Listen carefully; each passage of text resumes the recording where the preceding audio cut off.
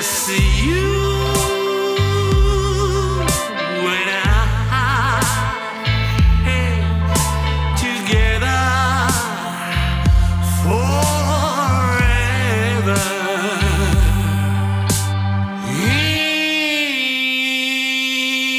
In love. Welcome back, everyone. For today, I'm actually here with Craig and Vinny of Twin Peaks Evangelion, where we're going to discuss Dale Cooper and the Georgia Coffee commercials, and also how Twin Peaks influenced Japanese culture at large. Before we get further into it, I'll hand over the mic so they can introduce themselves further.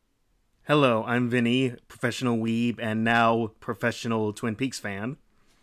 Kia ora, I'm Craig, and just want to say, Colin, thank you so much for having us on this episode. I think it's quite apt that, for such sort of scraping the bottom of the barrel Twin Peaks characters, you've invited along appropriately scraping the bottom of the barrel podcasters. So thank you for having us. It's great to be here. No, but in all honesty, I feel like if there's anyone who's good for discussing Japanese culture and Twin Peaks, you guys are absolutely the perfect choices that I think. Yes, Before we the noted scholars of Japanese media that we are. Yes. I guess we could start off by discussing what we think of, like, why Twin Peaks gravitated to Japanese audiences so much to begin with to get these commercials, and the influence that it had in Mm. subsequent years. I think it's just that natural thing of liking something that's foreign, especially something that's very Pacific Northwest, and just like it just encapsulates the perfect vibe of the Pacific Northwest and that fascination. Like, ooh, I don't live in a place like that, or ooh, why do these people act like this? Especially in like Twin Peaks, where it's like a very distinct place with very distinct people. It's that fascination of the unknown, really. Mm. Absolutely, yeah, absolutely. And I think that I'm generalizing here, but Japanese culture is one that is quite it's, there's two extremes to it. It can be quite repressed.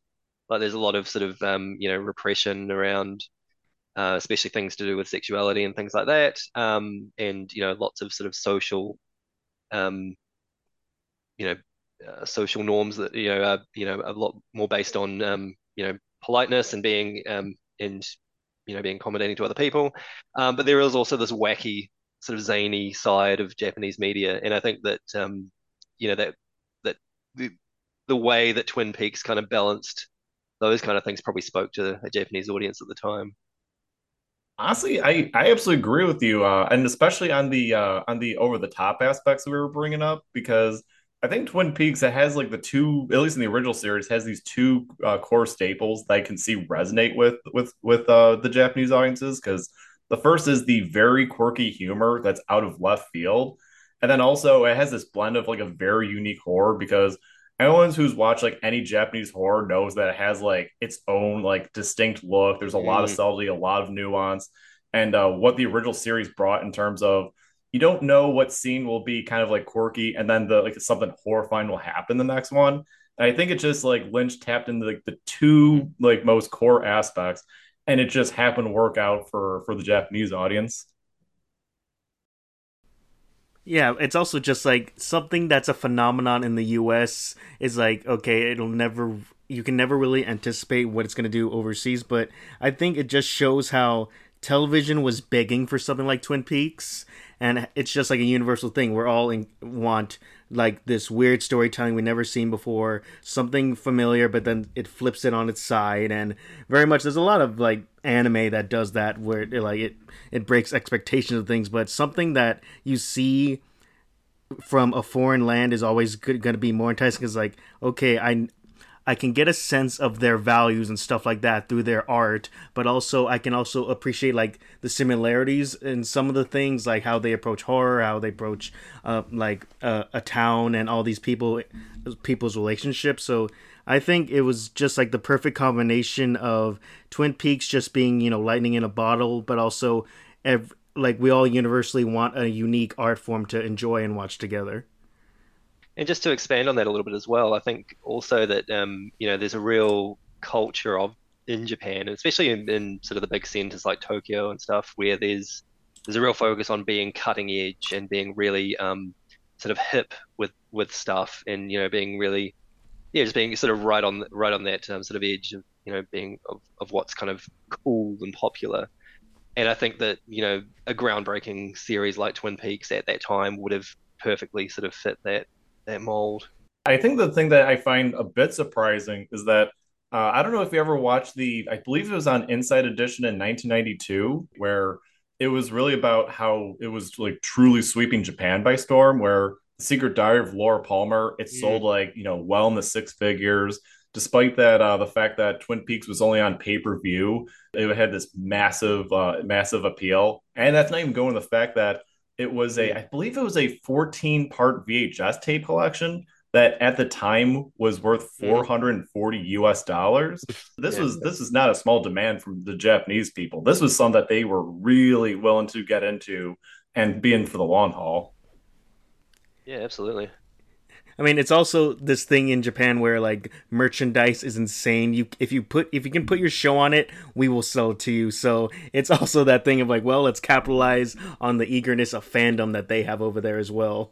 I think this would be a perfect time to start diving into kind of Japanese commercials and what makes them so Japanese commercials because there's something Mm, where I read something a few weeks back where the reason why there's such like a unique quirkiness in Japanese commercials is that I think it's Japanese executives, they kind of look at it as that if you have to over explain something, it's an insult to their audience. So it kind of mm, gives more leeway mhm, to just be have fun with it and just have something that's just like a fun spectacle of sorts. But I think the other one that's mhm. worth mentioning is Japanese commercials before the internet where all these actors and all these celebrities from America, they would go and they think to themselves, well, I don't want to seem like I'm a sellout for promoting a product. And it's like, oh yeah, I'll just go to Japan and just do this goofy commercial. Surely no one will ever find out about this. Have you ever been to Japan, Colin?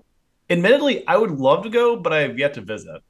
No, I visited Tokyo in like 2008, so a while ago. But even then, it was not uncommon to walk down the street and see, a big billboard with Brad Pitt selling just regular jeans, or Cameron Diaz with a cell phone, in a commercial on TV or something like that. It was really, even then it was still really a big thing. Even after it was kind of in the cultural zeitgeist from things like the Bill Murray film Lost in Translation. Even after that, it was still a really big thing in Japan. And yeah, I think that's got a long history of that kind of thing happening.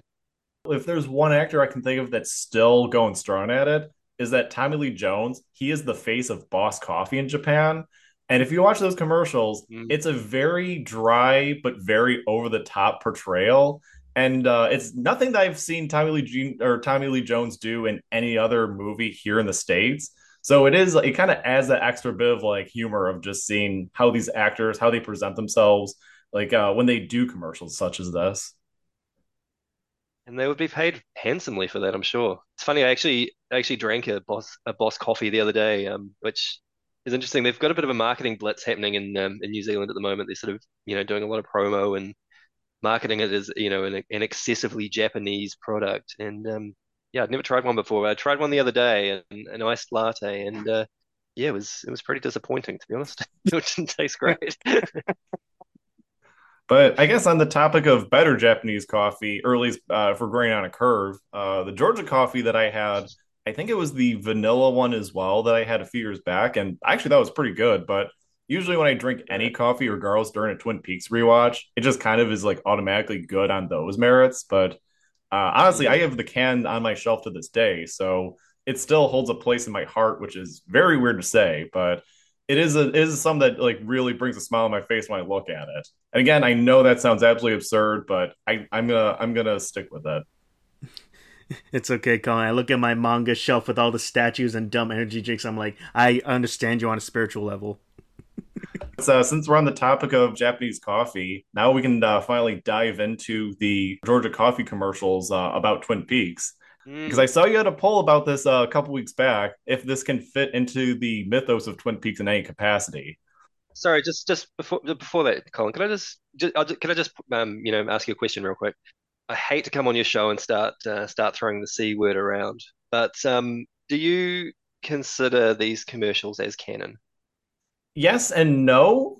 Um, I think for me, I think I just kind of like had this idea in my head that all these times I ever see Kyle MacLachlan as Dale Cooper, whether it's the Georgia Coffee commercials, the Japanese Fire Walk With Me trailer, the SNL skit, or even certain commercials like promoting season two, I just kind of had this kind of half joke of, is this something in Dale Cooper's mind in the Black Lodge as he's slowly withering away in 25 years? And Mm, does this have any bearing in that manner? So like I said, it's not really happening. That if there's anything that's we live inside a dream, it is definitely the stuff that we see in those aforementioned commercials, trailers, and SNL skits. absolutely. One thing I don't consider these canon, but I think it is notable that David Lynch directed every installment of these coffee commercial series, which we know just wasn't the case with season one and two. So in that regard, I guess, one could argue that percentage-wise, at least, these commercials are kind of on par with the return in that one very, very specific regard, and and only that one very specific regard. I'm not sure if this is worth mentioning. It was, I think it was in season two where there was a period where David Lynch was removed from the production, not like physically removed, but he just wasn't actively on the day-to-day set. And I think it was he was doing an art exhibit in Japan, and it seemed like it was a huge deal the way people talk about it. And I kind of wonder if there's something about his time being in Japan and the idiosyncrasies that probably attracted to him and like vice versa, is that I'm maybe this sure. was something that kind of set off the Georgia Coffee commercials to begin with. Yeah, I mean, there was probably a Georgia coffee executive at that exhibition and ran into him and gave him his business card and offered him this thing and which led to these maybe. Hey, who knows? I think this is a really good set in the stage for everything about the Georgia Coffee commercials. To go on with the first one, we have Dale Yes. Cooper, where he's in the Twin Peaks Sheriff Station. A Japanese man named Ken comes in and he says that the last thing that his girlfriend Asami has gone missing. And the only thing they could find was a postcard from the Great Northern Hotel before her disappearance. Upon a room being searched, the picture that he has is the only thing that was really found. And it's her standing in front of the, I believe it is called the rare Von Singer Vipel, and a deer head. Mm, The thing is that, of course, the deer head is a callback to the pilot. But what I Hmm. find interesting mhm. about this car is that, do you want to know how many of these cars exist, at least at the time of this commercial was made? I'll s- I'll say hundreds. Less than 100. I don't know. It's Believe a it or very not, nice you car. both are completely off. The amount of Von Singer Vipels at the time when the Georgia Coffee commercials were filmed was one. That's Oh. it. Like that car that you see in those Really? first two commercials, that's the only one. I don't know if it was actually David Lynch's car because he has used his Wow. cars in like in Fire Walk Me, for example. But there's only one. It's a great looking car. It actually still looks pretty sleek by Yeah, it's today's beautiful. standards. But Yeah. I thought that was just so wild that something that one of a kind would be in these commercials. Yeah, I wonder what the.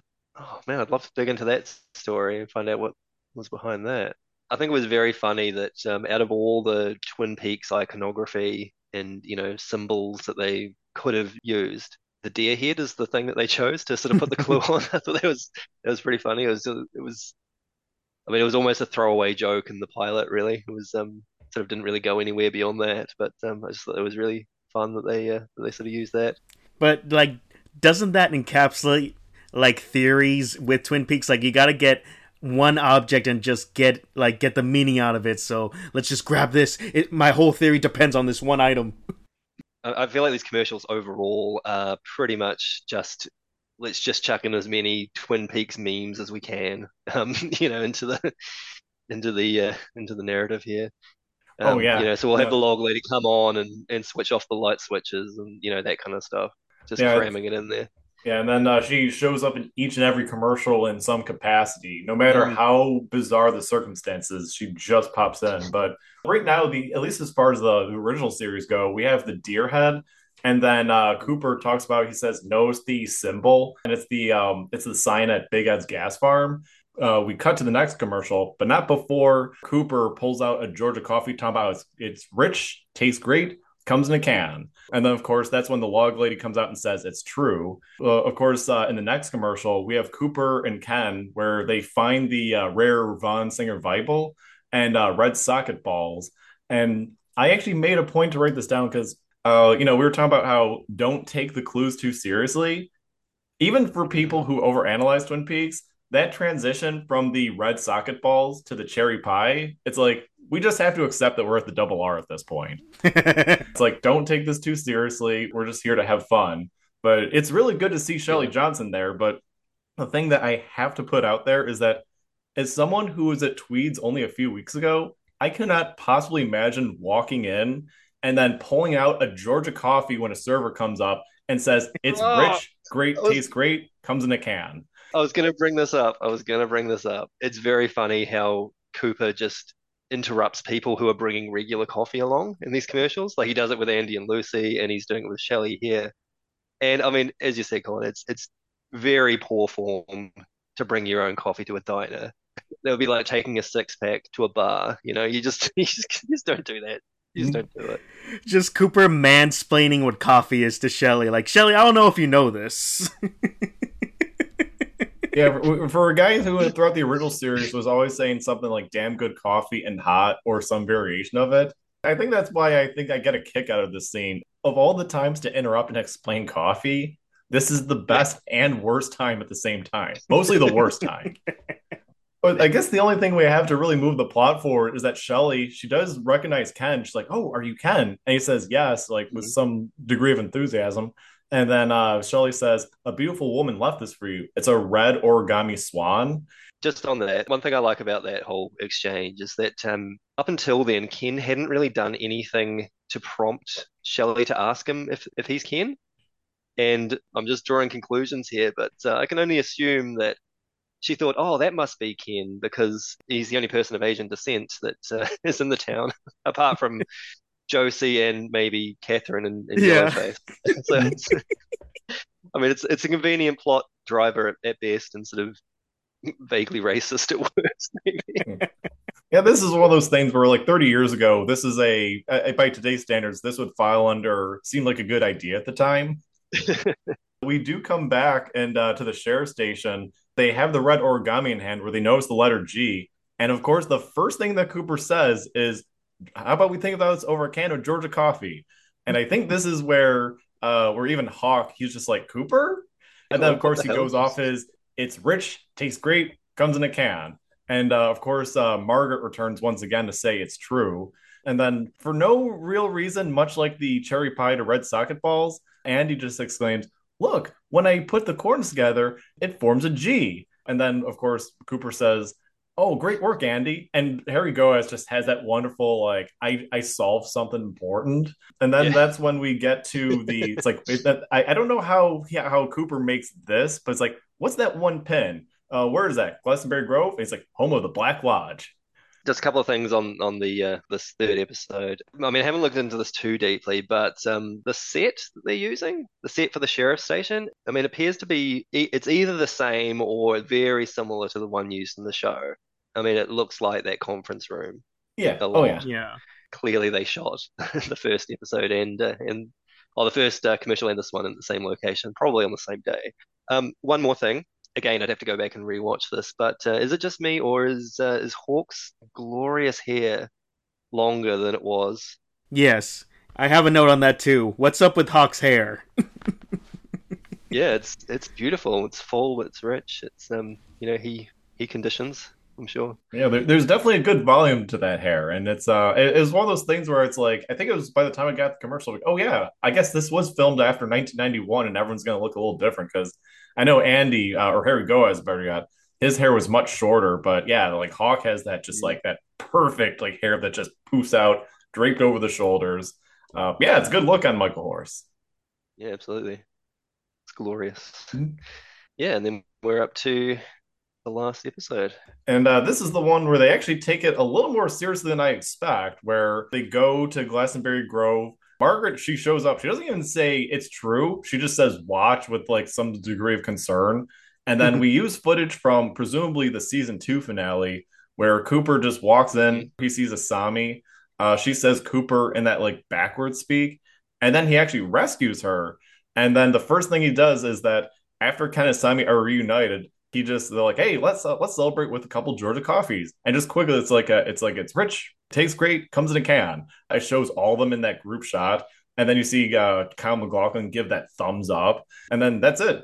Did you see the version of these commercials that I watched? They weren't subtitled or anything. So when Ken and Asami were talking to each other in Japanese, that was I couldn't sort of fully understand what they were saying there. Have you seen a translation of that?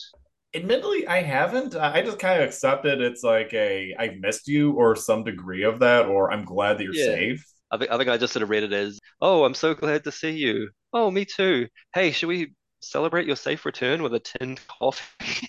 Like, that's kind of where I went with it. And I think the part that I think is crazy and definitely worth mentioning is that I forget the actor's name, but the actor who played Ken, Ben from Twin Peaks Unwrapped, actually did an interview with him years back.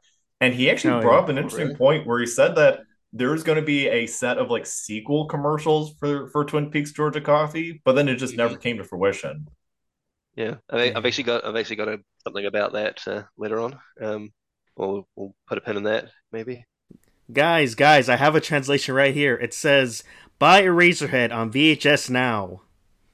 That's very, you know, to sneak that past a Japanese audience, or Japanese coffee executives. That was very sneaky, Very Mr. Lynch. sneaky. Wow.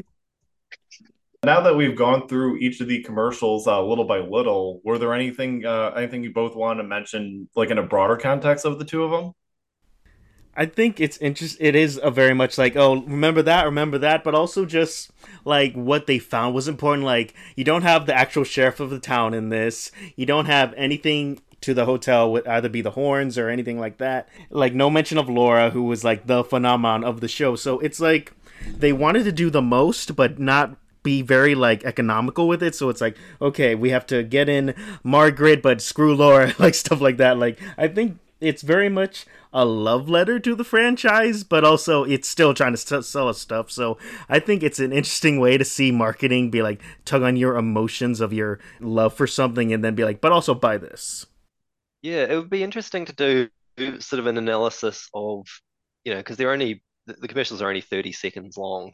It would be interesting to sort of to do an analysis of how much, like what kind of percentage of the commercial is driving the narrative forward, and what percentage is Cooper standing there repeating the same three lines about how great Georgia coffee is, or trying to convince a new member of the cast that it's worth drinking. It would be interesting to kind of see that. If we were going to call it a series, it does move this mystery along at a breakneck speed. Like it's just bam, bam, bam, bam, bam, and the speed at which the climax of the mystery and the rescuing of Asami happens is just like I think it's over within about 5 seconds. Like it's crazy. It's really Well, quick.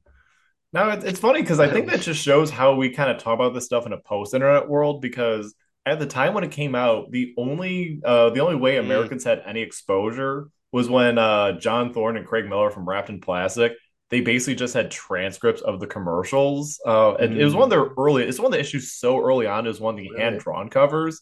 But yeah, but the other one that's worth mentioning is that for Wow. Japanese audiences, I think these commercials run like for 1 to 2 month intervals where it's like okay, this everyone in Japan had to have watched this commercial at least once by this point. Now we can move on to the next Yeah. one. So that was like a good like Yeah. 4 to 6 months of just like these commercials and like this like strange unfolding of sorts.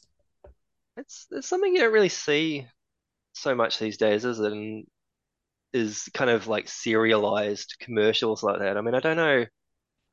I'm sure this happened in the States, but I remember in New Zealand, at least in the 90s, there were regular commercials that did kind of tell, if not a narrative story, at least, it was like we had a milk company here that would do commercials featuring a family, mum and dad and teenage daughter kind of thing. They'd run an ad for a couple of months and then they'd change it to a new one, and it would just be, this family interacting and stuff. Yeah, we had all kinds of stuff like that, and it must have been way more common, on broadcast TV back in those days. since we talked about the format of it, Craig, did you want to follow up on the what you wanted to say about the sequel series for the commercials? Well, I was doing a bit of reading about this, and shout out to the Twin Peaks wiki for diving into the weeds on this. But yeah, like you said, Colin, basically so Lynch was commissioned to do these four commercials, which he did, and a couple of things that sort of stuck out with me. Apparently, a second series was planned, as you said, but that was scrapped because Georgia wasn't happy with these commercials. So, I mean, I think it might be fun to maybe speculate on two things, I guess, that I've been wondering about. One, why do we think that Georgia wasn't happy with it? What was in there that didn't appease the advertisers?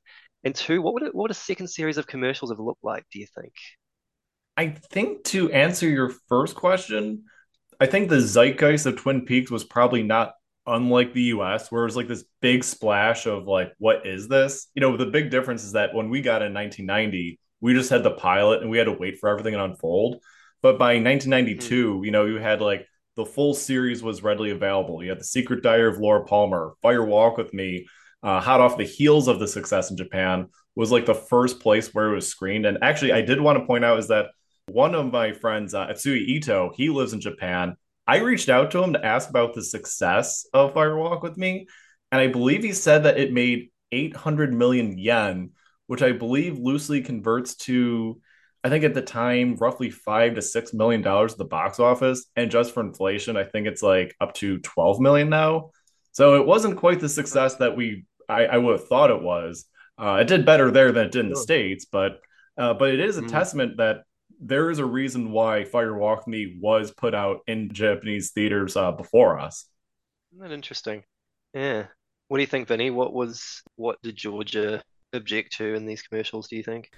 I think one main thing could be maybe it this might be silly to say, but it wasn't weird enough. Like it could have been more Red Room stuff, or just more like a better mystery than like here's a simple clue every single time, and then we somehow form a G on this topographical map of the town and solve it there. Like maybe it was like we gave you this blank check to make more Twin Peaks, and you gave us that, but also do better. I, Yeah, I wonder. yeah, I guess another one that's worth mentioning is that you think of Lynch, where he's done his fair share of commercials throughout the decades, and I think that for Hmm. him, usually most people would have to cave to whatever an ad executive wants. I think most people, when it comes to Lynch, they know that they have to let him do his own thing. So it kind of means like he gets probably a higher budget than most other people. He gets more liberties. I could be wrong, but I Mm, think the actor who played Ken, I think he said that Georgia Coffee didn't move as much coffee as they thought they would.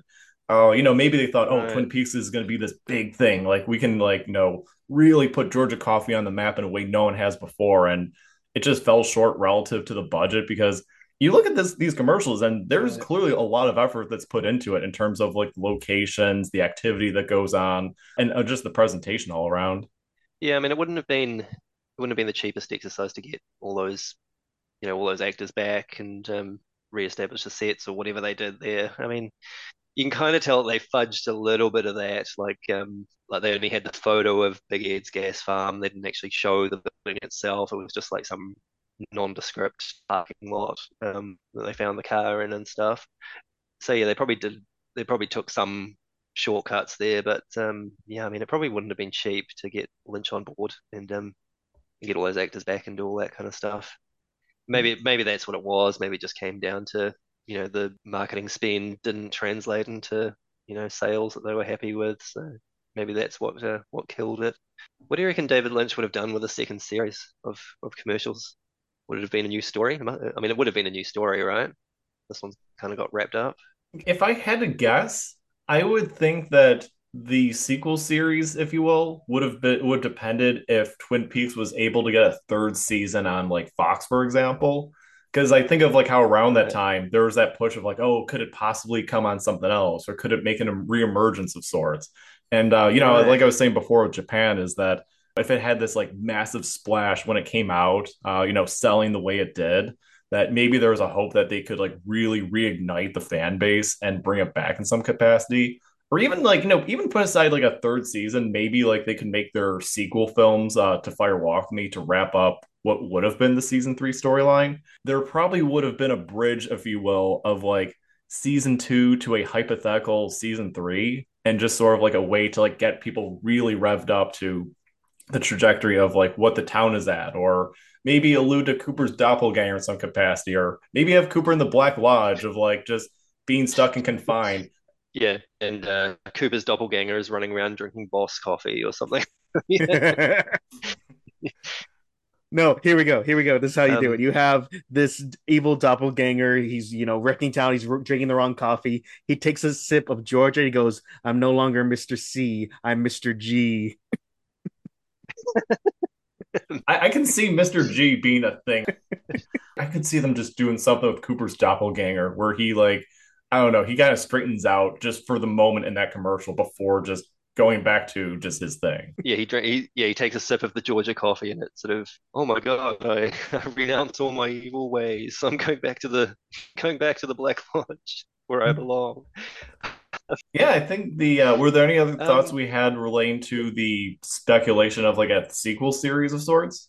no, I mean, I think who knows really. I Oh, wonder if any records exist or if David Lynch even remembers anything. Probably, I mean, he wouldn't tell us if he did, but He would say that this campaign was the most spiritual campaign he's ever been a part of. Can you elaborate? No. no. Very good. Did you know, you guys, that these commercials are listed as a TV series on the Internet Movie Database? yeah, no, actually, yeah, I was a little surprised, but I think of how like even someone like even internet reviews like Red Letter Media where they have like IMDb listings per episode now. I think there was a Oh, period where right. I just kind of accept that you can kind of put anything on IMDb at this point, which is actually kind of cool because I would assume that you could kind of look up the individual actors, like specifically the actors Yeah, who played Ken and Asami. I actually did. I actually did do that. Taka Higuchi, who played Ken, he did some voice acting in some anime series, probably some stuff you've seen, Vinny. I can't recall. But in 2000, he was on a Japanese TV show which had the name Audrey, which is like more Twin Peaks connections. This is, there's something to this. I'm gonna get my red tape out and make a G on the map. Um, we all know what a notorious coffee fiend David Lynch is. He brought out his own signature blend of coffee beans or whatever. Do you think he tried? Do you think he enjoys Georgia? Do you think he even tried it? What do you reckon? I would say that he has tried it and he probably hated it. I feel like in order to be that type of person where you Yeah, have your own organic coffee, you had to have drank a certain amount of like commercial line coffee. Because keep in mind, Georgia is through Coca-Cola, so Right. it's very mass produced.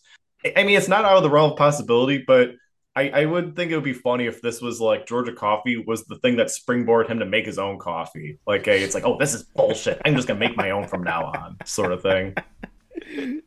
yeah, absolutely. Either that, or this was or it was so good that he'd been resisting doing these commercials for so long. He finally took a sip of it and he's like, "Wow, this is the bit. This is great. It's rich and full and delicious." And yeah, that's what sort of led him on this journey.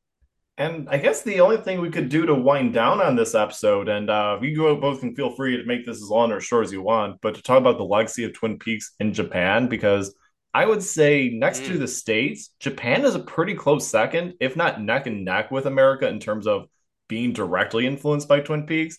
And things that you still see it to this day, Hmm. especially in gaming.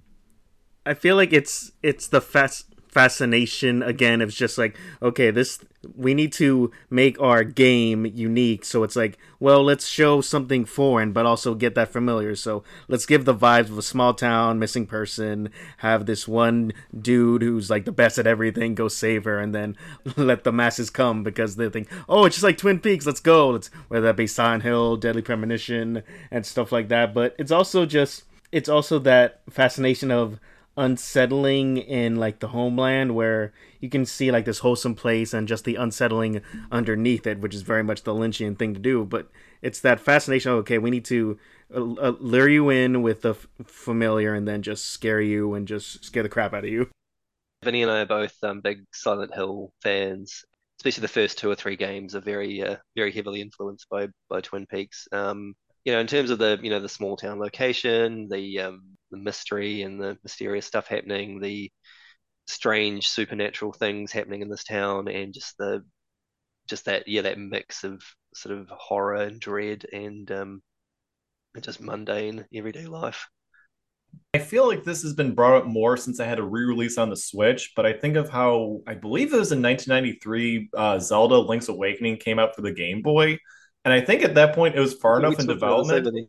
but you get to that part at the end where Link, because it starts off where his ship, it basically suffers a horrible lightning storm overseas, and he drifts to this island. At the end, the island just disappears. I feel like if there's anything that has a strange precursor to the "we live inside a dream," this is Mm. the one in all like Twin Peaks inspired media that really clicks to me. Was there anything that you had in mind of like certain games or manga or anime you watched that really invoked that feeling for either of you? It was funny. So, in the middle of us starting Twin Peaks Evangelion, I was just doing a rewatch of Soul Eater, and there is very much certain points where one of the main characters goes in their mind palace, and their mind palace is just the red room with someone dancing like the man from another place, him just like dancing along, and all these red curtains, but legally distinct in design wise. So it was very much like this is very unapologetically just showing you what it is, and I think that that's a fun thing to see how like certain creators aren't afraid to show what inspires them in a way, and just letting you know like, okay, we all get the joke, and let's see what I do with this concept, this one character going to this mind palace of the red room and how they deal with trauma or deal with struggles in this series and go from there. So I think it's interesting to take something as abstract as the red room and them putting it in their narrative and trying to see what they do with it. Yeah, absolutely. And I feel like anywhere that Twin Peaks gets parodied, if there's a Twin Peaks parody out there, most likely it'll involve that room, or some variation of, red curtains and zigzag floor and strange dancing men and stuff like that. Yeah, that's generally how a parody of Twin Peaks will go in any across any media. We need more parodies of someone being put in a knob of a dresser. That's what we need more of. And this is driven a little away from Twin Peaks, but you think of just how much anime and manga, like it's had this massive boom in the last like 3+ years. So I think we're in like this weird full circle where a lot of Japanese media is very influenced by Twin Peaks and it's like coming out of the woodwork. But or even here, like for example, the time of this recording, Creed 3 came out relatively recently. And Michael B. Jordan, who not only starred but directed it, he actually talked about how the fight scenes were actually inspired by Dragon Ball Z and like all this other anime that he liked growing up and currently watching. So it's really a testament to one how big that industry is. And I mean, of course, there's a whole different time we could talk about why it's gotten so big. I think it's kind of going to be like a weird full circle. A lot of like the anime, especially from yesteryear, will come around and it'll just really reintroduce Twin Peaks in a whether it's consciously or subconsciously. One thing I want to bring up with you guys as a thought experiment: where could you incorporate Ken and Asami in the return? Just one thing I've just remembered, as I was sort of doing research on the Internet Movie Database. Yeah, the I don't think the actress who played Asami is credited, so we don't know who she Oh, is. Um, she's not listed anywhere, so I'm like, oh, okay, it's kind of interesting. Where would we put them in the return? I mean, I'd love to have seen the return go to Japan. Like maybe there's a portal in Tokyo or something like that. That would have been cool. Yeah, I guess it depends on how you view the dream aspects. If we're talking about them as like real human beings, because it's like what I was saying before, is that when I look at like the Georgia Coffee commercials, I almost view it as like Cooper's coping mechanism of, oh, what if he got out of the Black Lodge and all these other great things he could have done? And I view mm. Asami and Kent as basically that. But if we're talking about them as real people, I would love to think that they would just be sticking around Twin Peaks and I don't know, they'd find their own like ways to kind of like weave their way into the stories of like the characters in the original series. Admittedly, I've never really thought too much about them coexisting in Twin Peaks or what they would do if because you think of in the Return where it goes all around like definitely the States and a little bit of the world. Honestly, yeah, it could have been fun seeing like how they were just like kind of vaguely connected to Mr. C in some way. That's probably the closest I can think of in terms of season three of like what Mr. C was doing throughout that 25 years and how it would affect them in some capacity. Interesting.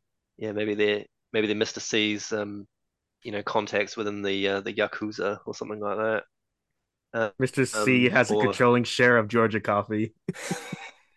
yeah, I mean, another thing you could do is that like doing the whole like Dougie Cooper thing is like he overhears someone say Georgia coffee, like Georgia coffee, something like that. Even if it's just as small as that. yeah, Yeah, it's just like some random salesman on like the Vegas Strip, and he tells them it's rich, tastes great, comes in a can. And just Dougie like a slow thumbs up, like a reflex, like, huh? Why did I do that? yeah. Or else his boss Bushnell Mullen says, Dougie, I need you to take a business trip down to Georgia. He's like, Georgia. Georgia, Like, yeah. or like the Las Vegas FBI, like, I told you we only drink Georgia. That scene plays in my mind a lot more than I would like to admit. I can't. I mean, I don't want to get into too much about what my job is, but anytime I see a last name Wilson come up, I at least think it out loud. If I'm the only one in the office, I say it where I'm just like, Wilson, how many times have I told you? This is what we do in the FBI. And every time I see the name Wilson, that always springs up in one way or another. I think that since we're winding down, was there anything else you wanted to say about like whether it's Georgia coffee, how it affected Japanese culture at large, or any final thoughts?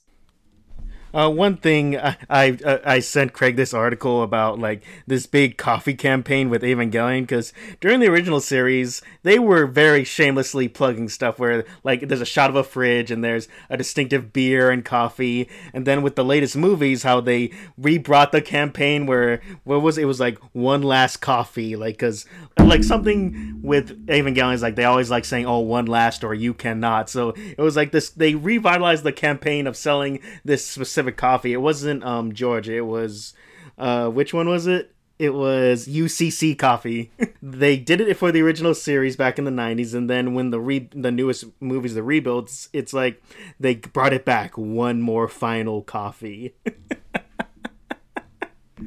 It's so dumb. Yeah. Evangelion merch is a oh God, it's a wild wild rabbit hole to sort of jump down. It's crazy. Yeah, I mean, I think I've pretty much said everything. Not being of Japanese descent myself, and only having a sort of a vague peripheral knowledge of how their culture operates and how their advertising streams work and stuff. Yeah, I think these were a fascinating sort of time capsule and a little curiosity, and yeah, lots of fun stuff to explore there.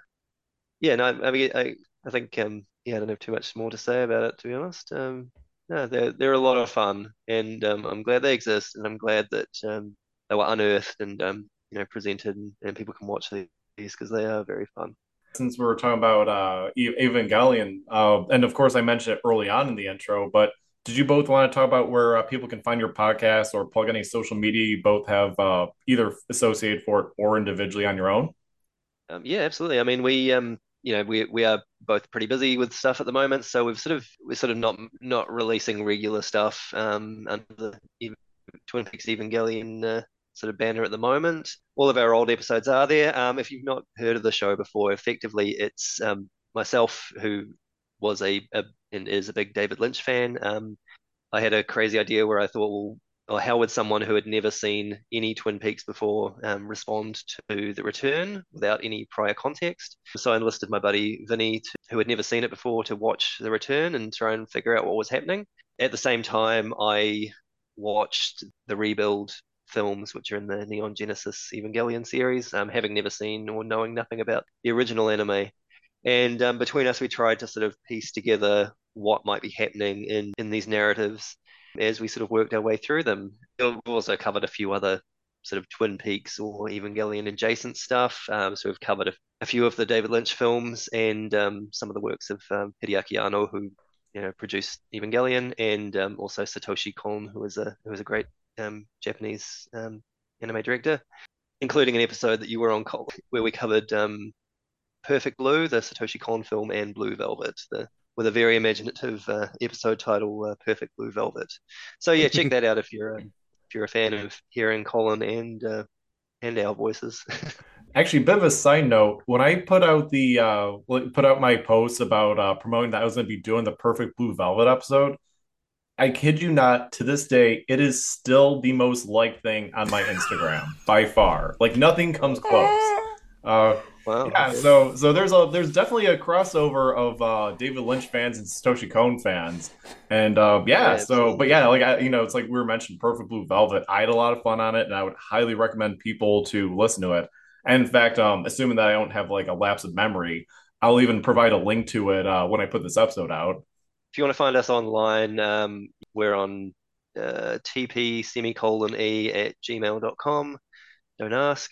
We're on TP Evangelion on twitter.com and TP:*E podcast on Instagram as well. Such synergy with our social media.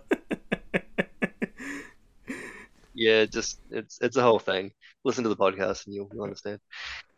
No, I just want to just keep telling everyone, whoever listened to me, that I play tested a video game, River City Girls 2, for a little bit. It was one of the best jobs I ever had, just playing a video game in an office on hours on end for a couple of months. And I genuinely think it is an amazing beat 'em up style video game. So if you're listening to this and you like beat 'em up style video games or anime or just generally fun combat in a video game, check out River City Girls 2. You'll see my name in the credits as playtester. It's awesome and has an amazing soundtrack, and I will talk about it till the day I die because I will plug that just as much as Twin Peaks and Evangelion.